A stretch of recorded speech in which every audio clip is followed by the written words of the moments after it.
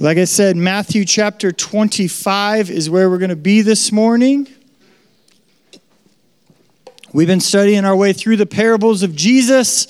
Not all of them, but many of them. And so we are continuing today with another parable that if you've been in church very long, you've definitely heard of, at least. It's a parable containing insider information. Matthew chapter 25. Page 484 at the very, bottom, if you have one of the white or blue Bibles that we gave you. And we're actually going to start in chapter 25, verse 14. Now, what I mean when I say insider information is that there's lots of organizations that have like insider info. And insider info is like the special stuff that the important people know. Right? And usually when there's an organization that has insider information, it's usually a shady organization, right? So you're like, oh yeah, they pretend to be one thing. It's bait and switch, you're in there and you're like, oh, this is just great. They're all friendly. And then, a couple months later, you got a Ponzi scheme running with your uncles and aunts and trying to beg them for money. Because why? You get the insider information. Once you're in, they're like, oh yeah, this is actually what we're calling you to do. This is actually what you want to do. And some people think churches are like that. Now, there are cults and things like that do have like this bait and switch mentality where they're like super nice up front. And then you get in there and you're like, wait a second, you got some secret book that's kind of weird. Biblical Christianity is not that. Okay, you get the insider information right up front. So if you consider yourself a Christian, this applies to you. If you're here today and you don't yet consider yourself a Christian, good news, you get to insider information before you ever make that plunge so you can know that we're not going to be like, oh yeah, 2 years later, we didn't tell you have to sacrifice your firstborn. We're not going to bait and switch you on this, okay? So you're going to know exactly what the expectations are right here, right now, this morning. Sound good? All right, let's do it. One person is awake because everybody ate too much on Christmas. And we're all like, how many other people are like, you swore off sugar yesterday? You're like, this is it. I'm done. This is just Christmas season. And you know what's going to happen? Nothing, because you're going to eat it again. Verse 14, for it will be, this is Jesus speaking here, for it will be like a man going on a journey who called his servants and entrusted to them his property. And you're like, Jared, this makes zero sense, this sentence that you just read. I agree with you. We are jumping into the middle of a teaching that actually is 2 chapters long. So Matthew chapter 24 and Matthew chapter 25 are one teaching of Jesus. And when we're doing parables, which we are in this series, sometimes we jump into the middle of something. So I will do my best to explain to you what's taking place and what Jesus is saying. But what has happened is Jesus is telling 3 separate parables, and this is the middle of the 3 parables. So when you read, for it will be like, you're sitting there going, what is it? And that's a very valid question. So if you go back up to chapter 25, verse 1, Jesus says this, the kingdom of heaven will be like. And then he tells a story about 10 virgins, which we're not dealing with today. I would love to do all of this. We just don't have time to tackle every parable in 1 hour. So we're jumping down to the middle parable, starting in verse 14. And then he says, for it will be like a man going on a journey. So what is it? It is the kingdom of heaven. This is what Jesus is saying. He says, the kingdom of heaven. And that's actually probably an easier way for you to read it. If you just want to substitute the kingdom of heaven for the word it in your Bible, in verse 14, it says, for the kingdom of heaven will be like a man going on a journey, who called his servants and entrusted to them his property. Verse 15, to the one he gave 5 talents, to another 2, to another 1, to each according to his ability. Then he went away. And he who had received the 5 talents went at once and traded with them, and he made 5 talents more. So also he who had the 2 talents made 2 talents more. But he who had received the 1 talent went and dug in the ground and hid his master's money. So Jesus is here comparing the way the kingdom of heaven works to the scenario where a man who is apparently very wealthy goes on a long trip and brings his servants in and entrusts to them his property, very valuable property. And Jesus says, this is the way the kingdom of heaven works. It's like we've all been entrusted or are stewarding or are taking care of somebody else's property. Very valuable property, by the way. Now, just so you know how valuable, the word talent in your Bible is not actually a term of currency. It's a term of measurement. Well, it's actually kind of like the dollar bill, right? In the United States. Back in the day, the dollar bill used to actually mean something. Like you could go to the U.S. Treasury and get the amount of gold that the dollar bill stood for. That we started printing money and that stopped happening. Like you can be like, I want my gold. And they'd be like, yeah, good luck, bro. But that's what happened with the talent. It used to be an actual weight or measurement of about 75 pounds worth of precious metal. So if you had a talent of gold or a talent of silver, you're talking 75 pounds worth. So this is giant. So later on, by the time Jesus came on the scene, it was a measurement of currency.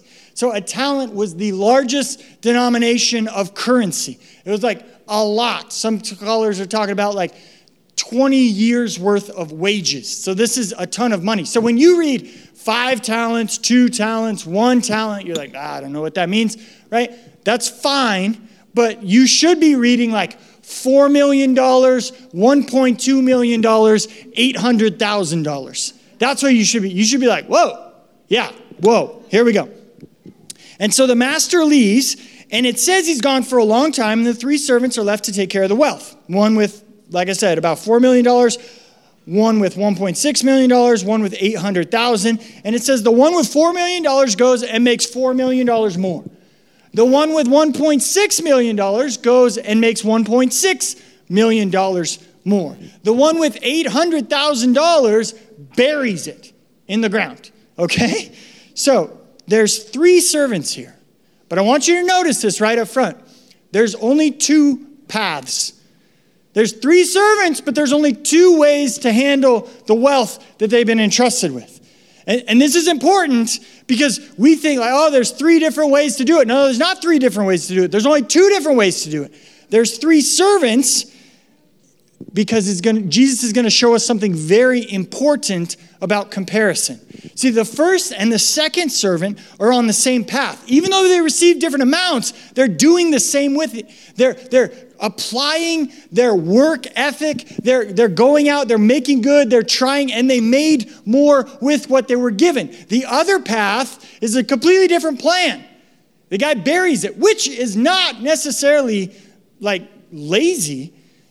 75 pounds worth of stuff, like you got to dig a hole to bury that, right? That's not like you went out in the garden and just like, bloop, we'll see you later.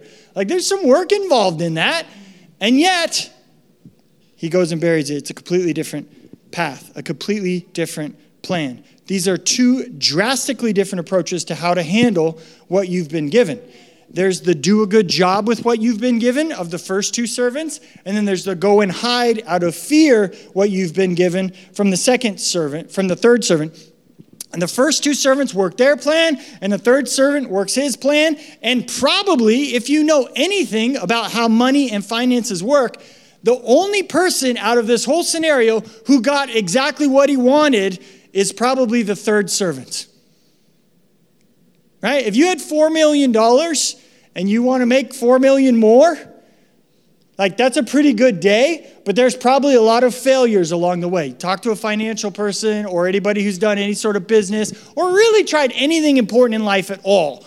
Right? There's probably a lot of times where that didn't work out, that didn't work. And in the end, praise God, he ended up with $4 million more. But there was probably a lot of times along the way where he's like, man, I wish this worked out better. The only person who gets exactly what he hoped to get was the third servant. He buried it, and when he went to dig it up, it's right where he left it. So the master comes back. He left about $6.2 million between these 3 servants. And like any master, he wants to know what happened to it. So look at what happens in verse 19. So after a long time, the master of those servants came and settled accounts with them. And he who had received the 5 talents came forward, bringing 5 talents more, saying, Master, you delivered to me 5 talents. Here I made 5 talents more. And his master said to him, well done, good and faithful servant. You have been faithful over a little. I will set you over much. Enter into the joy of your master. And he also, who had the 2 talents, came forward saying, Master, you delivered to me 2 talents. Here I made 2 talents more. His master said to him, well done, good and faithful servant. You have been faithful over a little. I will set you over much. Enter into the joy of your master. So the master comes back. The first servant reports, hey, I took your $4 million. I tried some stuff. I ended up making $4 million more. Here's $8 million of yours that I am returning to you. And the master is thrilled, right? Well done, good and faithful servant. He says, you have been faithful, and because of your faithfulness, I will entrust you with more. You see that? The second servant comes in. Master, I took your $1.6 million, and I made $1.6 million more. And the master says, hey, that was really good try. No, that's not what he says. We would think that's what he says, right? Because the last guy brought in $8 million, and this guy's bringing in $3.2 million. $3.2 million is nothing to sneeze at, but it's not $8 million, right? And so the master very easily could have been like, hey, you gave a good effort. C+, bro, that's nothing to be ashamed of. Average is awesome. But the master doesn't do any of that. In fact, there's zero comparison between the two. The master doesn't say anything about the first servant at all, only addresses the second servant based on what he did with what he was given. Do you see that? And actually, the second servant gets the exact same reward from the master. Do you see that? The master uses the exact same words. There's zero difference at all. And so in our minds, we're like, hey, that guy's okay, but he's not like this first guy. The master doesn't say that at all. And this is the genius in Jesus using three servants to illustrate two different paths. It's because if we just had one servant who did a good job and one servant who did a crappy job, we'd be like, oh, it's a bottom line business. It's all about how much you bring in. It's all about a quota. You have to check the box. You have to fill out a number. It's however much you ended up with at the end of the day. That's all that God cares about. And that's not all that God cares about. And that's why there's three servants to illustrate two paths. The guy who had 4 million and made 8 million, and the guy who had 1.2 million and made 3.6 million, both get the same reward. Because it's not about how much at the end of the day. It's not a bottom line business. It's about the path that you're on. And here's the two paths that the master says are in this parable. There's faithful and there's unfaithful. And that's it. There's faithful and now Christians get a bad rap for being dogmatic and narrow-minded and everything's black and white and you're so judgmental. Actually, if you read the Bible, there's a lot of things that are relative in the Bible. And you doing a good job with what God has given you is one of them. He understands that some of you have been given 1.2 million, some of you have been given 4 million, some of you have been given 800,000. And he's not going to expect you that have been given 800,000 to produce 4 million. He's going to expect you to be faithful with what you've given. And that's it. Now there is black and white in one thing. Are you faithful or are you unfaithful? Are you trying to do a good job with what you've been given or are you not? And I do want to point out that there is absolutely zero comparison of the master between any of the servants. He doesn't reference any of them, which is what we do, right? If you were the guy that brought in 8 million, you'd be like, dude, I kill it.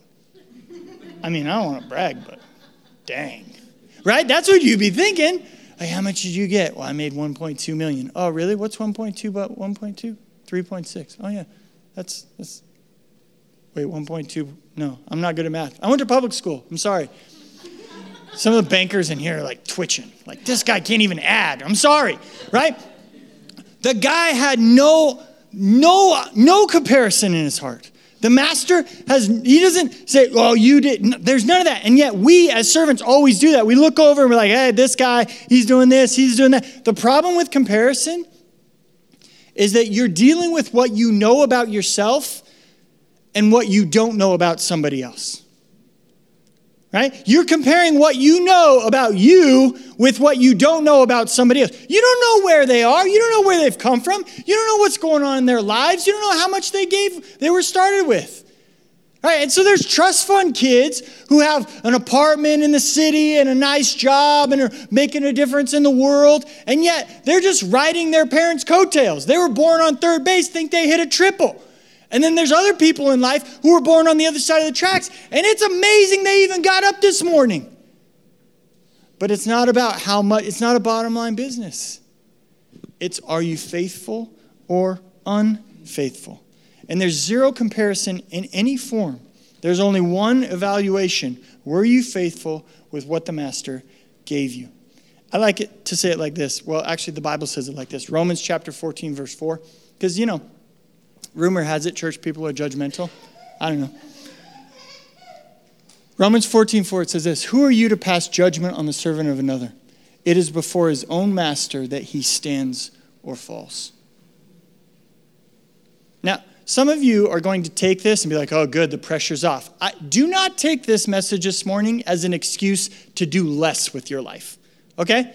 So if you're hearing this, you're like, good, God, whew, pressure's off of me. You're wrong, okay? I'm not talking to you. You plug your ears. Don't listen right now. For those of you who are judging everybody else, will be like, why don't you do more? You read this. Shut up. They're not your servant. They're God's servant. God knows what he gave them. God knows what faithfulness looks like for them. You just pray for them. Quit comparing yourself to them. Quit feeling better because you did something that they didn't do. Okay? Rant over. Verse 24. He also who had received the 1 talent came forward saying, Master, I knew you to be a hard man, reaping where you did not sow and gathering where you scattered no seed. So I was afraid, and I went and hid your talent in the ground. Here, have what is yours. But the master answered him, you wicked and slothful servant. You knew that I reap where I had not sown and gathered where I scattered no seed. Then you ought to have invested my money with the bankers, and at my coming I should have received what was mine with interest. So take the talent from him and give it to the one who has 10 talents. For to everyone who has more will be given, and he will have an abundance. But to the one who has not, even what he has will be taken away. And cast the worthless servant into the outer darkness. In that place there will be weeping and gnashing of teeth. So the third servant is condemned, not because of his failure in comparison with the other 2 servants, but because his fear is a reflection of his relationship with his master. Look at what he called the master. He's like, I knew you were a hard dude. I don't know, man. He just entrusted $6.2 million of his stuff to servants. Like, that seems pretty generous and trusting to me. And yet the third servant calls him hard and worthy of fear. You know people like that who have a relationship with God that's just a little tweaked? They're like, oh, man, he's like a giant math teacher in the sky. He's just like, come on, do it better, try harder. Can I just, if you've ever felt that pressure, the message of the scriptures is not for you just to do better and try harder. That's not the gospel. And lots of times that's what church boils down to. You come in on Sunday, they say, hey, can't you all do better? You're welcome, let's pray. And that's what we hear, right? Over and over every week. Here's ways to do better and try harder. Right? And we're doing a series on ways to do better and try harder with your money. And we're doing another series on ways to do better and try harder in relationships. And we're doing a series on how to do better and try harder with your kids. And it's Valentine's Day, so let's talk about doing better and trying harder in love, right? We're never going to do that because that's not the message of the Bible. The message of the Bible is understand how good God is. Don't look up and say, you're a hard master. I should be scared. No, you don't understand God if your view of him is of hardness and fearfulness. And the question that should be being answered with your life is, do you understand his goodness, and are you being faithful with what he's given you? The faithfulness with what he's given you is a reflection of you understanding his goodness. It's not an earning of his goodness. Do you understand the difference? Like, this servant is doing what he did out of fear because he doesn't understand how good the master is. When you understand how good the master is, then you go out and do a good job with what he's given you in gratefulness. You're not earning the master's kindness. You're responding to the master's kindness. Do you see the difference? And that's what this third servant didn't understand. And we all know how this works in every aspect of life.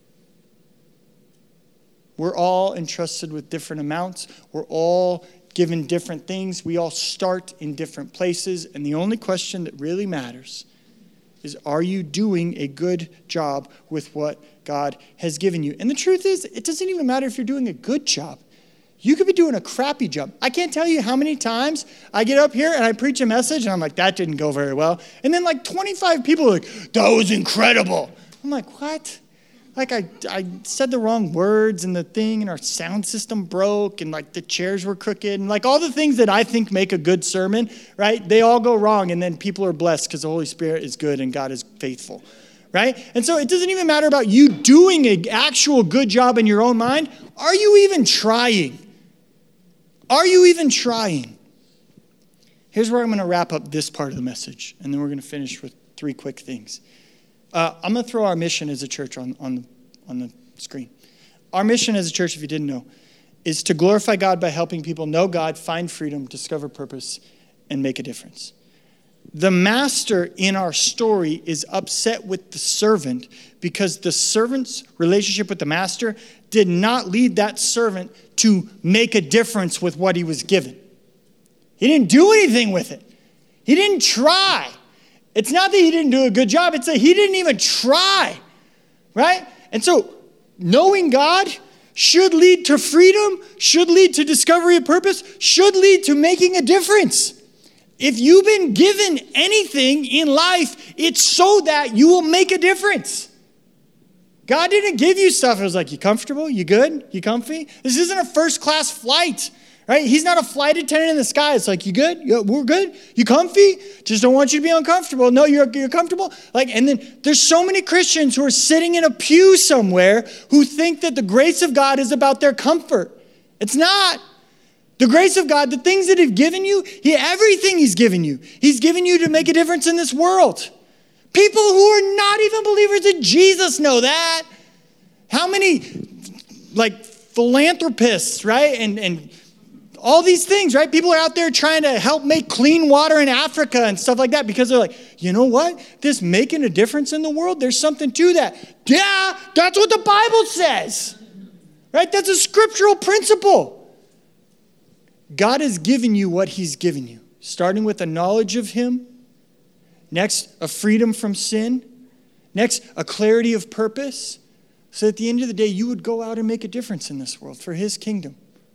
That's why He's given you what He's given you.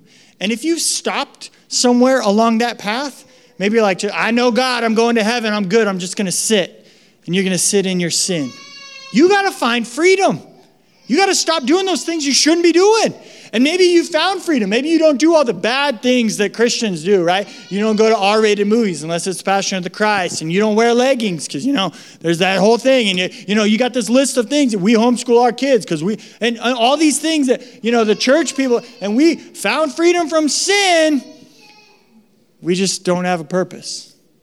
The purpose of church is not just to come to church. The purpose of reading the Bible is not just to read the Bible. The purpose of believing in Jesus is not just to believe in Jesus. It's that you would go out and make a difference in the world. I had a whole bunch of people, by the grace of God, come up to me last week and say, that was an awesome message. I'm incredibly blessed and humbled that was very helpful. But that is not why I teach the Bible. That is not why this church exists. So that you come in and say that was a great message and go home. We do what we do here on a Sunday morning so that what you hear and how the Holy Spirit works in your heart through the Word of God would cause you to go out those doors and make a difference in your world. So I hope that you didn't just come in and be like, that was great, and then leave the same person. I hope that you came in, heard the Word of God, it changed your heart, and then your Christmas dinner was different. Your New Year's Eve will be different. Your conversations with your kids will be different. Your relationship with your wife will be different. That's the purpose of what we're doing here this morning. And that's what this third servant didn't get. The master didn't leave the stuff with him. Just, hey, go bury it. And if he wanted it to be there when he got back, he would have just dug his own dang hole. He entrusted it to be stewarded, to be taken care of. And the fact that guy didn't even try is a reflection on his relationship with the master. I thought so little of you as a master that I didn't even try with the stuff you gave me to take care of. I didn't even try. I didn't even put one bit of effort into it. I just dug a hole, and now I buried it. Here's where we'll finish. Most of the time, when you hear this parable taught in a church or something like that, you hear it something along the lines of what we've just done. Don't waste your life. Don't waste your life. You've all been given something, don't waste it. You've all been given marriages. Do a good job with your marriage. You've all been given kids. Do a good job raising your kids. You've all been given free time. Do a good job with your free time. Right? We do that over and over. And if we aren't careful, we could fall right back into the try harder, do better message of the church. I believe that's part of the point Jesus was making. But if that was the whole point of the teaching, then why does Jesus only spend 3 verses talking about what the servants actually did with the money? And then he spends 11 verses talking about what the master says when he gets back. If Jesus wanted to tell a parable about y'all should try harder and do better with what you've been given, he could have spent a lot more than 3 verses, been like, he could have given us a list. He could have been like, this is how you fulfill what I've given. This is how you do a good job. He could have given us some rules and regulations and guidelines and set up like, hey, everybody needs to be following these rules and checking these boxes. But he didn't do that. He spent very little time on what actually took place with the 3 servants, and he spent a whole bunch of time on the conversation at the end. And I think that if you were reading this in the first century, if you were listening to this when Jesus taught it, there's 3 things that would stand out to you in a way that don't stand out in 2020. If you're reading this right now with me, you're reading this in English. This was actually originally probably spoken in Hebrew by Jesus, probably written down in Greek in the New Testament. And now when we read it in English, the translation, we lose some stuff. And I'll point those 3 things out. Here we go. The first, when you and I read the word servant, right? He says the master entrusted his servants with these things. We read the word servant, and that doesn't mean hardly anything to us. Servant, okay. Right? We don't have servants. It's just not something we do in our culture for the most part. I mean, we just don't have servants. It's just not a thing. In Jesus' day, not only were there servants, there were different types of servants. And actually, if you get into the Greek language, there are several different words used to describe the different types of servant that existed. And this word is a very special word. It's the Greek word doulos. And sometimes in your Bible, you'll read it translated into English, bond servant. It's a very special type of servant. Okay, it's not just a servant, not just like, hey, I went and bought this guy as a slave. Not just like, hey, this guy owed me money, so I put him into service. A bond servant, a doulos, is somebody who had worked for a master and at some point had decided, you know what? I like this guy.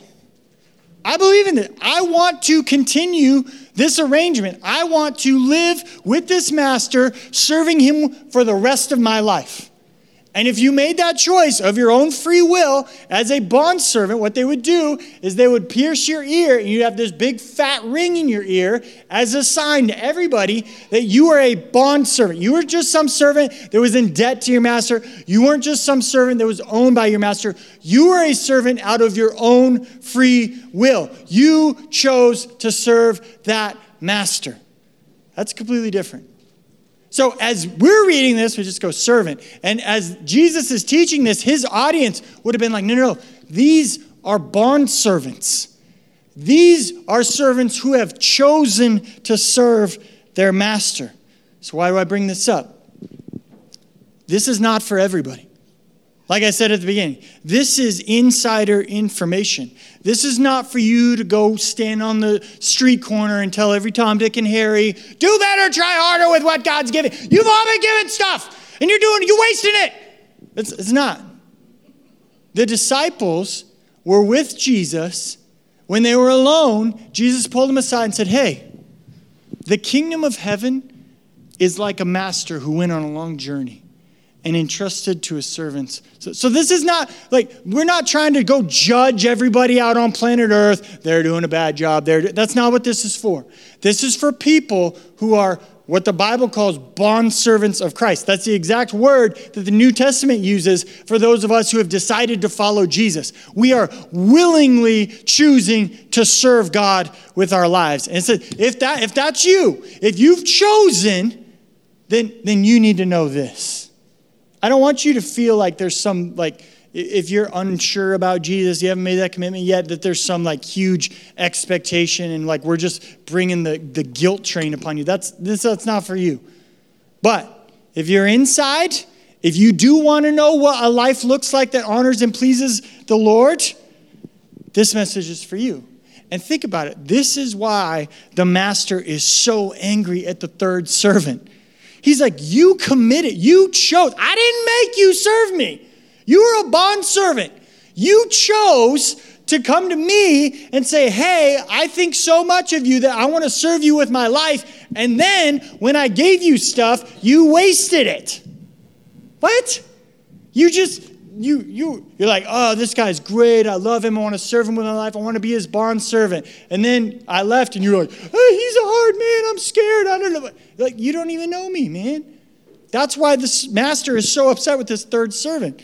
Because this servant chose to be a bondservant, and then when the master gave him something, he didn't even try with it. He didn't even make the effort. Second thing that would have stood out to this audience, this is a lot of money.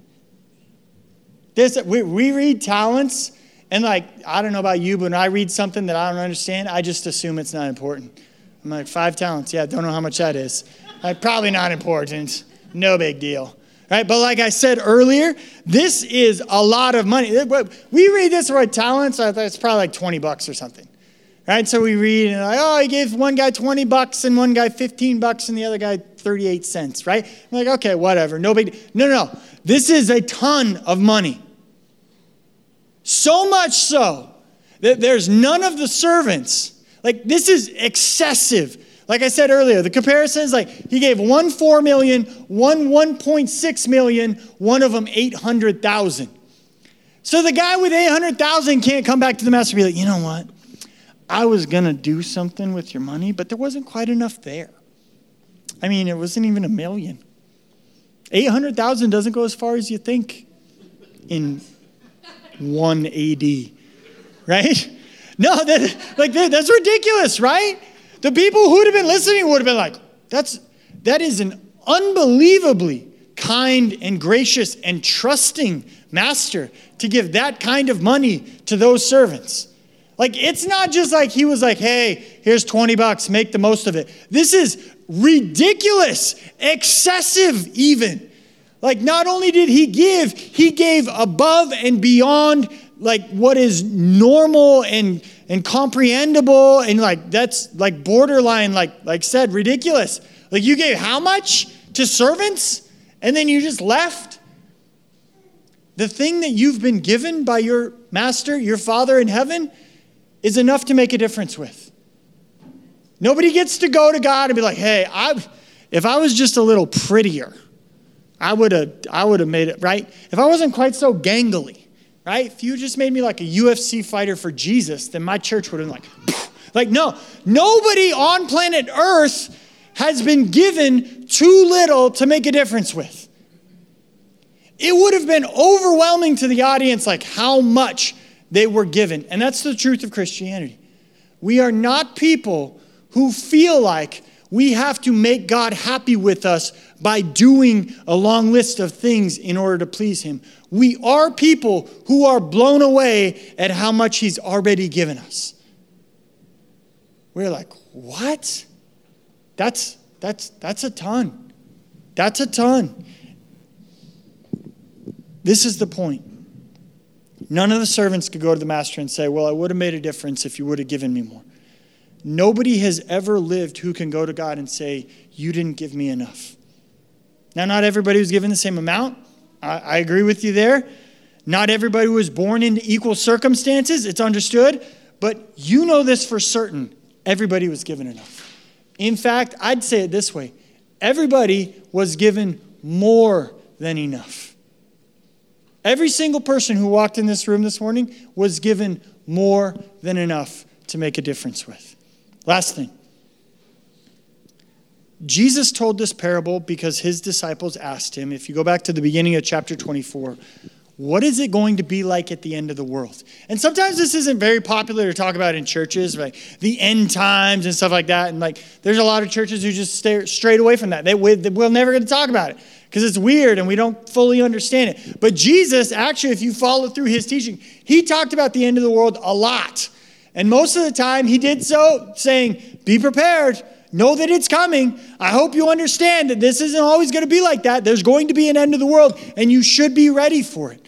And what happened is they were walking through Jerusalem, and the disciples were looking at the temple. And the temple in those days was huge. It was massive. Herod built this temple in Jerusalem. It was just massive thing. I've been to Jerusalem. Some of the stones that they have there are like 40 feet long and like 20 feet thick. It's absolutely massive structure.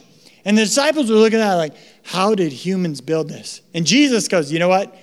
There's going to be a day when that thing won't even stand anymore. Not one stone will be on another. It's all going to be torn down. And the disciples are like, what? This thing's going to be torn down? And that prophecy came true, by the way, because if you go to Jerusalem today, there is no temple. It's all been torn down. And you can see the place where the Romans came in and conquered Jerusalem, and they threw the stones off of the wall, and they landed on the ground and broke the concrete, and the stones are sitting there. There's these massive things. It's no longer there. And so his disciples are like, really? This thing's going to be torn down? So when they were alone later on in the day, the disciples got Jesus, and they said, hey, Jesus, you know the thing you said earlier about how the temple's going to be torn down? Like, what are you talking about? What's it going to be like in those, like the end of the world is coming? Tell us what we need to know about the end of the world. So Jesus does. He goes, all right, here's what you need to know. And he starts telling this parable. And he starts telling 3 parables. Actually, like I said, this is the middle one. And when he gets to this parable, he spends 3 verses on what the servants actually did with the money. And then he spends 11 verses on what happens when the master came home. Do you see that? 3 verses? If you go with like the amount of time spent on that, it seems like Jesus was not emphasizing like, hey, really worry about what you're doing right now. It seems like Jesus was emphasizing, hey, know that at the end of all of this, you and God are going to sit down and you're going to talk about what you did with what he gave you. Just know that. Just know that.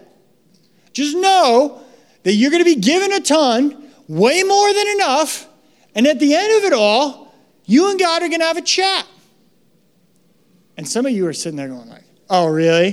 So he's going to like check up on me? Right? He's going to like grade my paper?